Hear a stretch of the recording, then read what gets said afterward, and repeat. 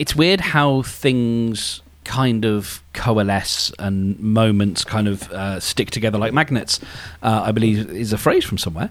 In as much as the subject matter we're talking about today, I just got an email about the good kind of no.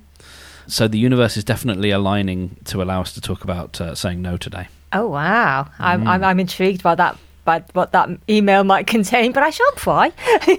Interestingly enough, it seems to be, which could be a useful follow-up at some point, it seems to be when you are on the receiving end of no, what can you do? So that might be something to follow up. Perhaps an R for rejection, I don't know. Yeah, I don't want to tell you how to do, I don't come into there and slap the A to Z out of your mouth. Welcome to the A to Z of Happiness, with Anya Pierce and me, Mark Steadman. Join us as we unpack the science of happiness one letter at a time. This week, it's N for no. But yeah, I think that, I'm mostly going to just focus on, saying no, but I think, the aspect of receiving no can be very, very complicated. And I think it is one of these interesting things, talking about, no and rejection and refusal in the context of happiness. Because, very often I can feel certainly that I am trying to encourage myself and others to include more things that make us happy. But we only have a certain number of hours in the day. And to not only just fit them in, but also another route to happiness is, saying no to the things that make you unhappy. Mm-hmm.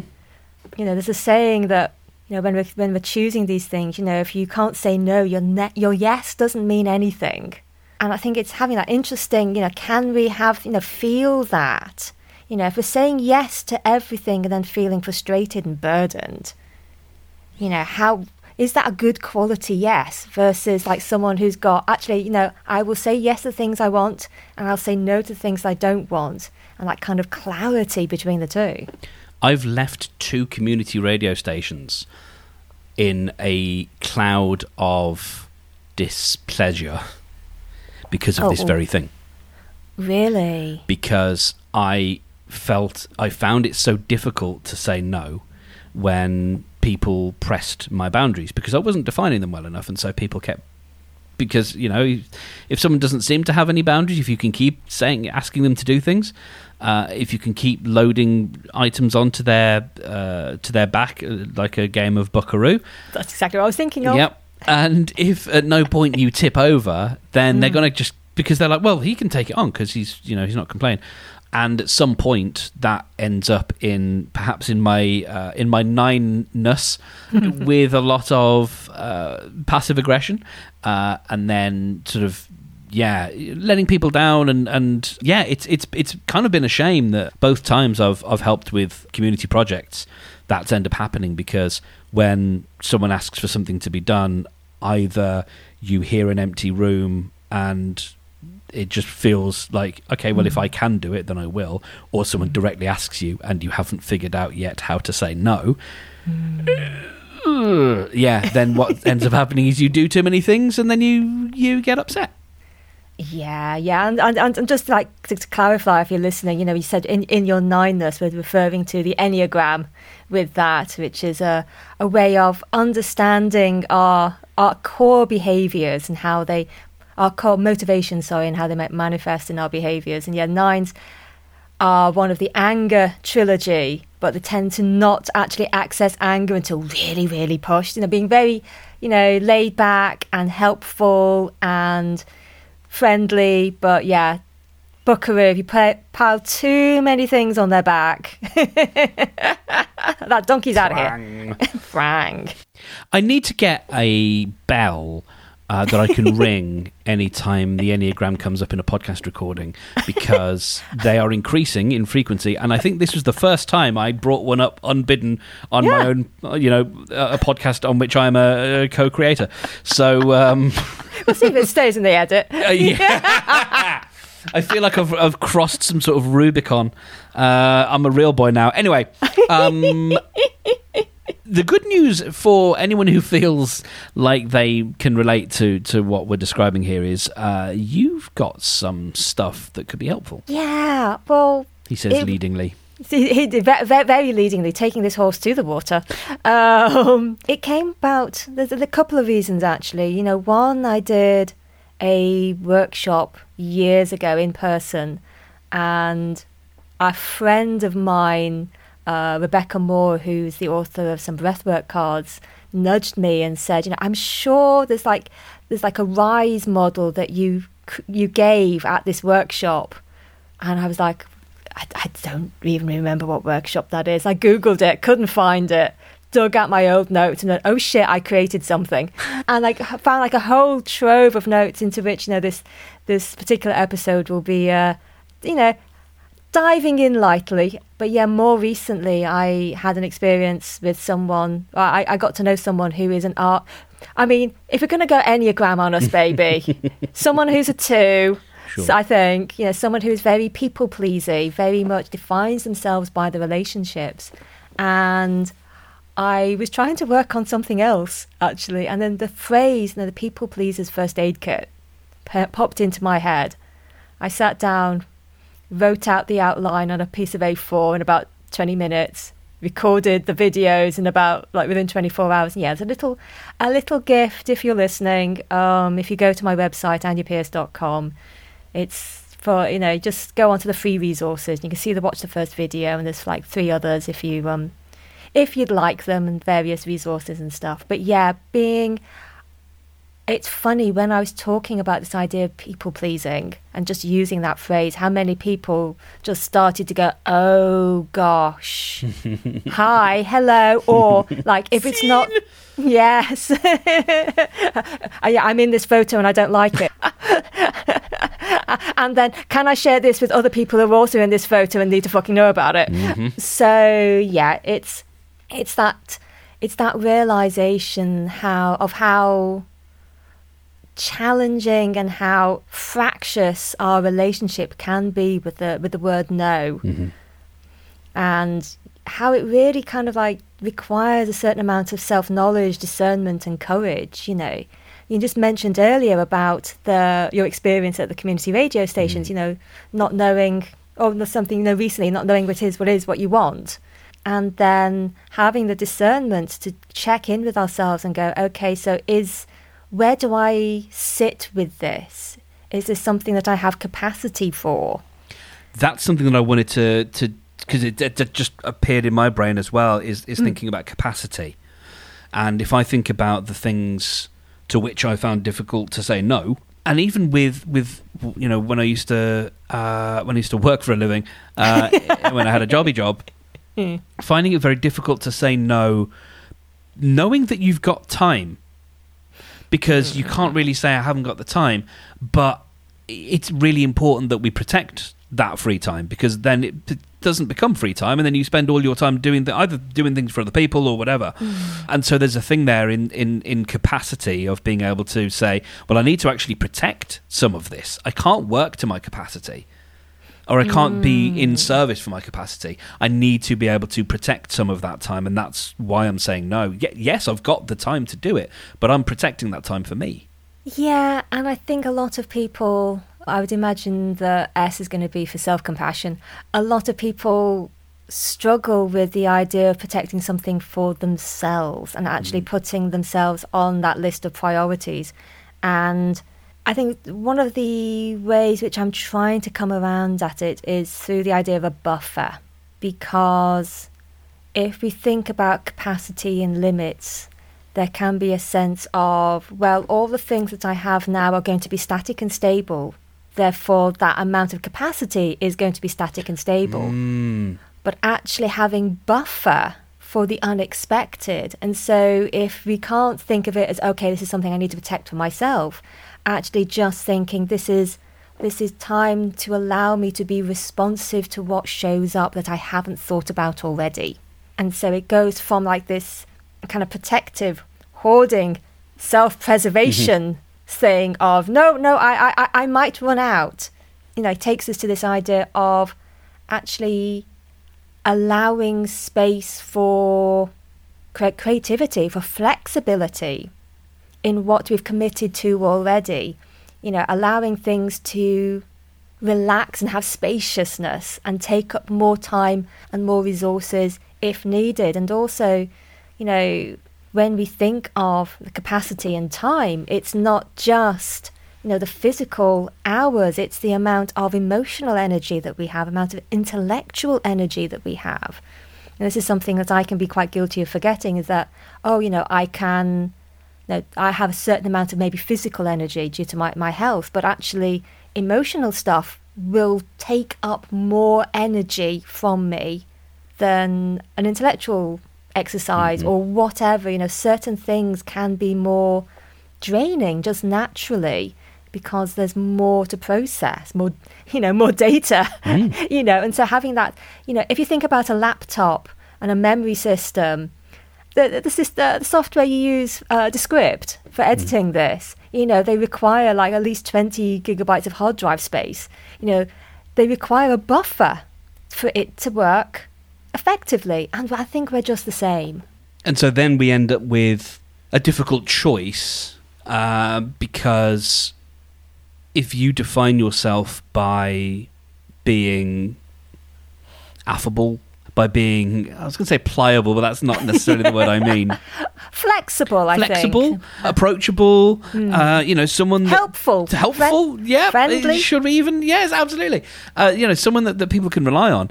Then you're sort of... you then get into trading that sort of what might be the niceness side of it for being authentic. Yeah, and... we'll go into this a little bit more, about, I think this is like a perfect segue into one of our first prompts, actually. How easy is it for you to say no? This actually makes me think of our old friend attachment theory. And this idea of, when we have a rupture or, something happens with us and our caregiver is contradicting us and say, don't be upset about it. Oh, it's not a problem, whatever. Dismissing our experience. We have this challenge. Do I ignore my own experience and stay in connection with you? Or do I be, which is like, we are primed as a social species. And so that is, a very, very tempting prospect. Or do I stay with my experience and be authentic, but then risk, when we're infants, risking death, it's kind of, it's not, and it can still feel life or death to us, even as adults. I talk about this in my kit, this thing of, I would prefer other people to like me than well, it's important for our survival, isn't it? It's the whole, if we're not, then we're banished, and banishment means death and all that malarkey. Yeah, and it makes it really tricky when we are trying to work out how we feel about something, because my experience has been that a lot of people pleasers tend to be on the more empathetic side, so that you're picking up more information from the other person anyway. And if you have experienced trauma, as many of us, have, be that as a big T or a small t, developing something called hyper-empathy. And so, all our bandwidth, all our capacity for processing is focused on processing the other person's data that they're giving us.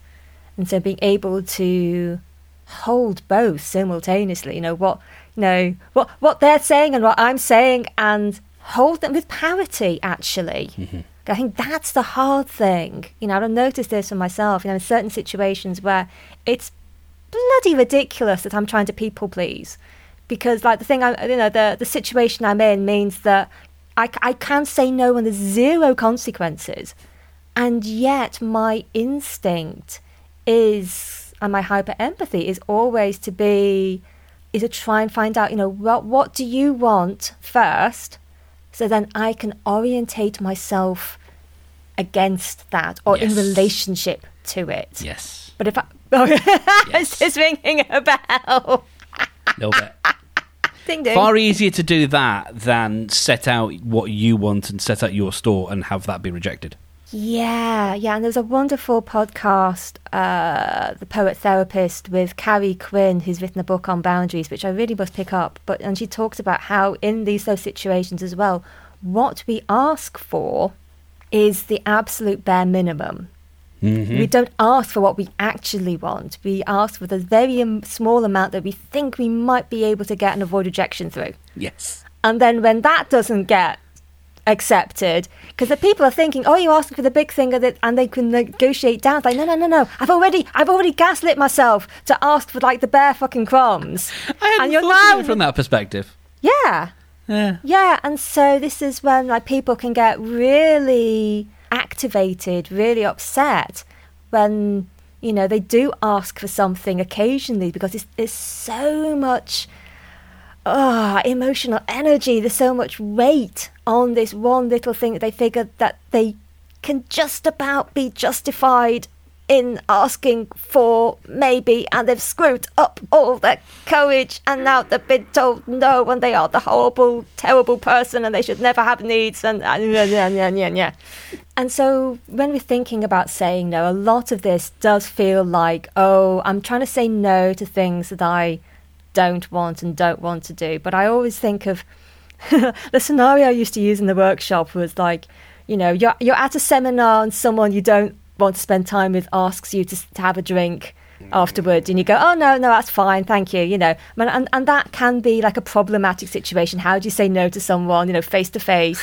And it might not look, you're laughing, it might even be like a romantic thing, it might just be something like no, I'm literally just thinking about like, yeah, do you fancy a drink? And you're like, no, thank you. That it's such a weird thing, to hear. It's like, no, thank you. Like, not I'm busy. No, just like, no. It's so bald. It just, no, I don't want to. and often, we will try and couch it. I've heard a way of doing it is like you do. You flip it around, say, thank you so much for thinking of me, but unfortunately I can't, but nice to meet you.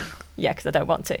So there are ways of couching it, but like the alternative is, you just message your partner that you're on your way home, you're going to pick up takeaway on the way back, and then someone who you would actually quite like to talk to says, hi, but we're all going for a drink, would you like to come? Because there's moments when we do want to say yes, but we have to say no. Yes. Or else we're going to get in trouble. Yes, because that person over there who was looking lonely is now thinking, but you didn't have time to go for drink. Oh. Walking home sadly. Wah. I know, but because I think with saying no, and I'm this is just my own stuff, but I do wonder whether there's two aspects to it as well, of the external communication. How do we engage with someone and stand on our sacred ground and communicate our wants and needs and our refusal, in a way which leaves everyone feeling, oh no, that was okay, I can accept that, that's cool. And there's also then this internal conflict. There's an awful lot that happens before we start flapping our gums and trying to do the communication part. And I think, we all have this learned behaviour, or it's typical to have a learnt behaviour around, or a learnt relationship around the word no. For some people, again, the person who inspired my People Pleasers First Aid Kit, when they were talking about their upbringing, I got the sense that no was not an acceptable word to give to someone. Yeah. For me, I mentioned earlier on kind of being in situations where I could say no without penalty and I still struggle. I've been socialised as a woman, as female in our society, and there's a lot of that is about making other people happy, and prioritising their happiness over your own. And I'm also a disabled woman. And, I've had to practice saying no a lot because I physically can't do stuff. Sorry. I'm having a Nam flashback to my induction, as it were, at the second community radio station, where the station manager, because I think I was interested in having my own show, and I think that we were possibly talking about it. I'd already been doing some work for them anyway, and the station manager said, we need, producers let us down, we need you to sub in, basically. And I hadn't used any of the gear yet, and I'm visually impaired, and I had to queue up tracks on a hard drive that I hadn't seen before, on software that I didn't know. And I knew all of this was going to happen, and I hate it, and it was I can't remember, an hour, God, maybe it was only an hour long, but it was interminable. It was so horrible, because I didn't have the capacity to say, no, I don't know this equipment, I can't operate it in the way that you want me to, because I can't see the screens, and you're going to need someone who can see the screens, so no. It just, I was completely incapable of saying it. And I think, I don't know, maybe this is a useful quick avenue to go down, because of, it's not exactly reciprocity, but there is that thing of thinking, maybe I want something from them, which doesn't cross their boundary, but you've asked something for me, and because I want something from you, am I then making my boundary a little bit more flexible? And that's a bad idea. Yeah, because I think, there are kind of like some hidden benefits around saying no and not saying no. Mm-hmm. And, kind of like, if I don't say no to this, then you won't say no to that. Yeah. the silent contract stuff, and this happens a lot in relationships, long-term relationships. I don't mention how much I hate the sound of you breathing if you don't mention how much I spend in shopping to overcome my hatred of you breathing. That kind of thing, Sounds like the opening to a beautiful love song. It does, by the Beautiful South, probably. But yeah, it's kind of like we end up in these silent, implicit contracts with each other, where we're both kind of neither party is able to fully articulate what they want for fear of rejection, and fearing the rejection more than the unfortunate consequences of not being able to pipe up and say what it is that they want, in case the other party goes, yeah, and actually I want a divorce or whatever. Yeah, absolutely. That framing makes me think of Doctor Who psychic paper. It's like we have these contracts that are written on psychic paper, and so every time you hand the piece of paper over, they're both looking at it and going, yeah, that's exactly what I agreed to. And it's like, yeah, but they're two completely different documents. Because it's completely based on what we assumed.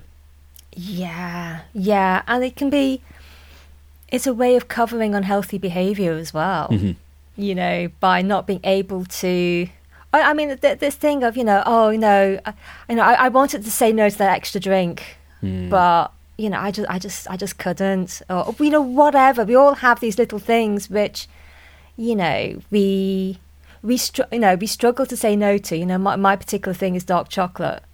I do have a limit, and I know that I can't eat too much and I will feel sick. Yeah. And I find it really hard sometimes to say no. And I will say that I find it hard to say no as an excuse to have more. Yes. Yes. And then I guess, one of the other reasons why, we might find it, one of the hidden benefits is, you mentioned it earlier on about the capacity thing. Mm-hmm. If we say yes to everything, if we don't flex our no, and that means that our schedule is busy. Mm-hmm. That means that we're busy with other people's stuff. That means that we don't have the opportunity or the energy or the bandwidth to sit down and be with our own selves and the voices and the demons that we fear within. Busyness to avoid pain. And I think this can be one of the dark sides of being a people pleaser, of wanting to make a positive difference in other people's lives, is this thing of, again, I've spotted this in a few people, if I just keep running, what I'm afraid of can't catch me. Mm-hmm. Just keep swimming, just keep swimming, just keep swimming. Completely, and it all feeds into these things of, fear, ambivalence and confusion. Mm-hmm. Because like the confusion stuff is, again, you're talking about the empathy thing. When when we are so caught up in what other people want, we can have very little capacity to work out what we want in the face of all that data, particularly if you've got people who are strong personalities, who have a great deal of clarity. It's quite nice, when we are a little bit unsure, to have someone place a flag in the ground and say, okay, this is like a point to orientate from. But if they then start turning those flags into like fence posts and linking them all up, that can be a different experience to engage with. Yes, it can. It can. And then the ambivalence thing. I don't know about you, but to misquote Walt Whitman hugely, I contain multitudes. There's like small communes, villages, there's occasional cities. Like there's various aspects of myself, and sometimes I think this can be part of the self-sabotage stuff. There is an aspect of ourselves that isn't on board with what we want to do. Yeah. And that voice can start to scream louder. It's just like, why did you say yes to this? We don't want to do this. I didn't want to do it then. I more don't want to do it now. Yeah. I told you it was going to be bad. This is bad. I freaking warned you, dude. Yeah. And so, when having this ambivalence, we feel that we are one continuous being, but actually, there are so many aspects within us that can end up in this dialogue. If you're lucky, it's a council where they all talk to each other. If you're unlucky, it's a bar fight. And none of the buggers play dice. No, so, and having that. And then, of course, we touched on this right at the beginning, the fear thing, fear of other people's reactions, fear of triggering someone else's anger, fear of being seen in a way that we don't want to be seen, in a way that's, isn't in alignment. If you think, I'm a kind, helpful, affable person, that means that if I say no, I'm no longer congruent with that self-image. Mm-hmm. Who am I if I'm not those things? Yes. And then you have the question of if you say yes to one thing, what are you saying no to? You mentioned sort of schedules and the time, and a book that I think we've come to a lot and I come back to a lot is 4,000 Weeks. Yeah, Oliver Burkeman, he does go quite heavy on the whole mortality thing in it, and that, there is no such thing as time, we are time, and, it's all about death. But in 4,000 Weeks, he does have this very compelling point that, we will die with our to-do lists incomplete. Mm.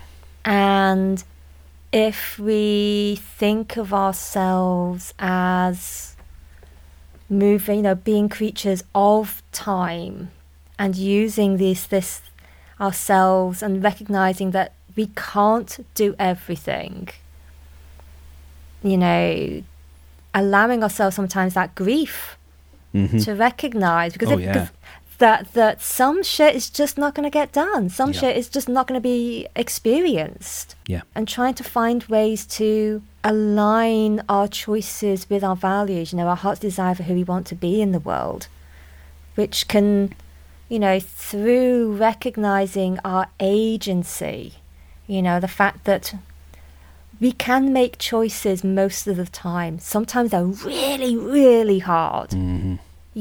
Walking away from a relationship, walking away from a marriage, walking away from a job, a home, whatever. There's some really hard choices that can be made, and can be these things that mean we are moving closer to our values, our heart's desire for who we want to be in the world, and meeting our needs, or allowing space for our needs to be met.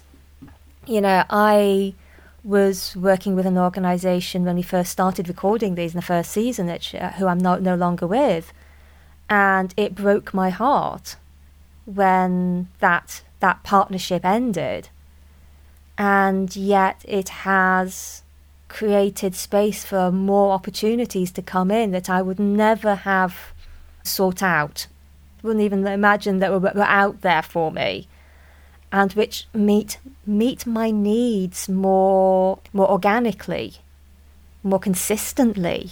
And it was because something which that I got to a point where, I think both parties got to a point where there was a no. Mm-hmm. And being able to, there's something about that word it is challenging, and the word that just popped into my head is freeing, as in there's a release, there is a reclaiming of capacity for other things and for other experiences, and through this process we can start to cultivate a little bit more self-trust, because we know that, you're talking about that inner voice that goes, look, I told you it's going to be shit, and it's shit. The hell did you listen to? And so we can have this in a sense of incongruence, where I knew I shouldn't have said yes, but I let myself go along with it, actually going, I knew I wanted to say no, and I actually managed to do that. All your parts start realising, oh, there's a hymn sheet, and they're all starting to at least look at it now. Maybe not sing from it, but at least we're mouthing along. You're mouthing along, and some of us have to hold it between three, so not everyone can see it very clearly. But at least there is one, There's actually is one, and that cultivates more self-trust. There's a big thing there about the gut, I guess, and those moments, if I think back those moments where someone said, "Will you do? Do you want to do this thing?" And I've sort of gone, "Yes," because the gut is screaming, or it's maybe not. Maybe it's not screaming, but there's a squirming. There's a something that's like, "I don't think this is. I don't think so, boss." I don't think this is a good idea, boss. I don't know what voice that is, but I got a bad feeling about this. I think I've gone Mighty Boosh there. Anyway, yeah, there is that voice. It's like, I don't think we should do this, boss. And you're like, no, it'll be fine. I'm driving this ship. I know what's happening, and so, but yeah, and then so far in, you just realize, if I think about even paid projects that I've taken on, and very shortly thereafter, I can't wait but try and find a way out. Any kind of way out, because it's just like it's like dragging through molasses, because my whole being does not want to do this thing, but there's a higher part of myself, or a separate part of myself that's like, no, you need the money. It's like, okay, I need the money, but do I need the aggro? Yeah, and I think that's really one of the challenges that a lot of people have in earning a living is, finding this balance between, the making the money thing and this aspect that goes, oh, honey, you are selling your soul piece by piece right now doing this. And I know that some entrepreneurs or some freelancers have an arsehole tax. Mm-hmm. And so, if I am going to have to grit my teeth and do this for money, you're going to pay me a premium to do that. Yes, absolutely. I was chatting with a friend yesterday who's been freelancing for a little bit longer than I have, and we got into the whole thing of, if you're gonna take the risks inherent in working for yourself, then there should be some rewards, and that one of those rewards should be that you get mostly to do what you want to do, because otherwise, what's the point? If you're gonna take the financial risk and the uncertainty and all that stuff, and the admin, and the tax of it all, you better off, shouldn't you be able to enjoy what you do? Otherwise, yeah. I mean, it's one of those things which is blindingly obvious when you say it. Yeah. But I think, a lot of, small business owners, entrepreneurs, freelancers or whatever, you might start with these intentions. Or some of us, just started up as freelancers, by accident. Between jobs, had a good client, moved from something into that, and then the accidental entrepreneur. Mm-hmm. And there are so many penalties or so much uncertainty when you work for yourself, potentially, which if, you could certainly outsource a lot of the admin stress. And if to an employer, if you so chose. But then, you sacrifice your autonomy and all sorts of things. But this isn't self-help for entrepreneurs. This is for people pleasers. What are some practical things? Let's get down to brass tacks. How can we practice saying no, Anya? Well, there's a couple of things, you know. I think first of all, it is just gaining awareness. You know, are there particular situations or people? I mean, the way you opened this with talking about the community radio thing, actually being in a room of silence when no one else is volunteer. You know, just noticing that trigger and then just finding out, you know, how does that feel in your body? You know, there's a great one of the videos I quote Mark Silver of The Heart of Business. He has a brilliant blog post, which I think is called, you know, I'm just a girl who can't say no. And he says that there's these three questions, you know, do they need help? Do they need my help? And what level of help am I comfortable giving? My former therapist had I was yammering on about being irritated on a train, and one of his questions to me was, is it your task? Because I was getting annoyed at, this is not about saying no, but I was getting annoyed at someone playing their music or listening to TikTok without headphones in on a train, and it's not so much the doing that winds me up. It's the rank rudeness of it, and the lack of whatever. Young people today, blah, blah, blah. And, you know, I kind of just want to be able to have a word and say, look, we don't do that. That's not what we do in a society. Put your headphones in, because it's, you know, and it's, you know, I want to make it a sort of teachable moment. And my therapist was like, is it your task? And, you know, it sort of helped with some of that frustration. It's like, it isn't my task to tell him that what he's doing is, you know, bad and wrong and he should be punished. It's not my task. And so I don't know, there's just something in there, you know, with what you said about asking ourselves, is this the help that I specifically need to bring to this situation? Yeah, and I think, you know, it's this idea of, you know, what's mine to do here? Yes. Because I think, you know, it is, you know, if you are a people pleaser, there is this thing of, you know, and this is something actually I personally still really struggle with, you know, seeing things and going, oh, I know the answer to that. Mm-hmm. Or I can help with that. And, you know, and a lot of that is true. And there's an awful lot of it is not wanting to sit with the distress of seeing someone else in distress. Yeah. You know, and so it's not to make them feel better, it's to make ourselves feel better. Yeah. Yeah.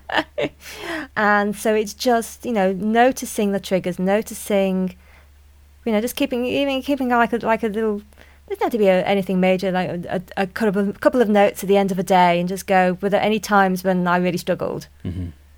And just, you know, noticing, okay, there are certain things. And then looking into your, you know, your friends and who you talk to, you know, is there someone who you could actually be very explicit with and just say, hi, you know, I really struggle with saying no. Can I practice? And even like an exercise of like 5 minutes of them like suggesting all the things that you love and you forcing yourself to say no. You know, going proper like exercise improv-y thing, you know. So I want to take you to your favourite restaurant. No. You know, that kind of thing. But also, you know, in day-to-day life, you know, being able to start small. You know, think about, you know, if someone offers you a cup of tea and you'd actually quite fancy a coffee, you know, can you say no? It feels like, though, there is such a, or is there such a big difference between no thank you and, well, yeah, because well, you know, what does it really come down to? It comes down to no, I don't want to. And so I guess, yeah, what I'm struggling there with, or what I'm wrestling with, is when someone's asked you to do something versus asked you if you want something. Yeah. And whereas really kind of the answer is the same, but... Yeah, and I think you know, I talk about this in the kit, you know, we can end up justifying things. And, you know, there's you know, kind of the closing thought is, you know, this idea of that. I mean, and I always think this is allegedly, but the idea that no is a complete sentence. Yes. You know, yes. I think it is, and we are social creatures. And so we want to be able to communicate actually that we are declining a specific thing and not rejecting the person. And I think that's where the nuance comes in, you know, and so being able to be specific and saying, thank you for thinking of me. I'm unable to help you in this occasion, but I can ask so and so for you, or whatever you might feel comfortable doing. Or I hope that you find someone soon, or I can, spend 5 minutes working out some alternatives, alternative solutions, whatever, we have capacity for. So we don't just have to say, no, do not darken my doorstep again. Yeah. And there are certain circumstances under which that is entirely appropriate. Yes. But actually, what it's trying to do is, communicate as well. It's not just that, and I think people do tend to feel better if you say that you can't do something or you don't do something. I like more of a don't. So like, I don't smoke or I don't drink.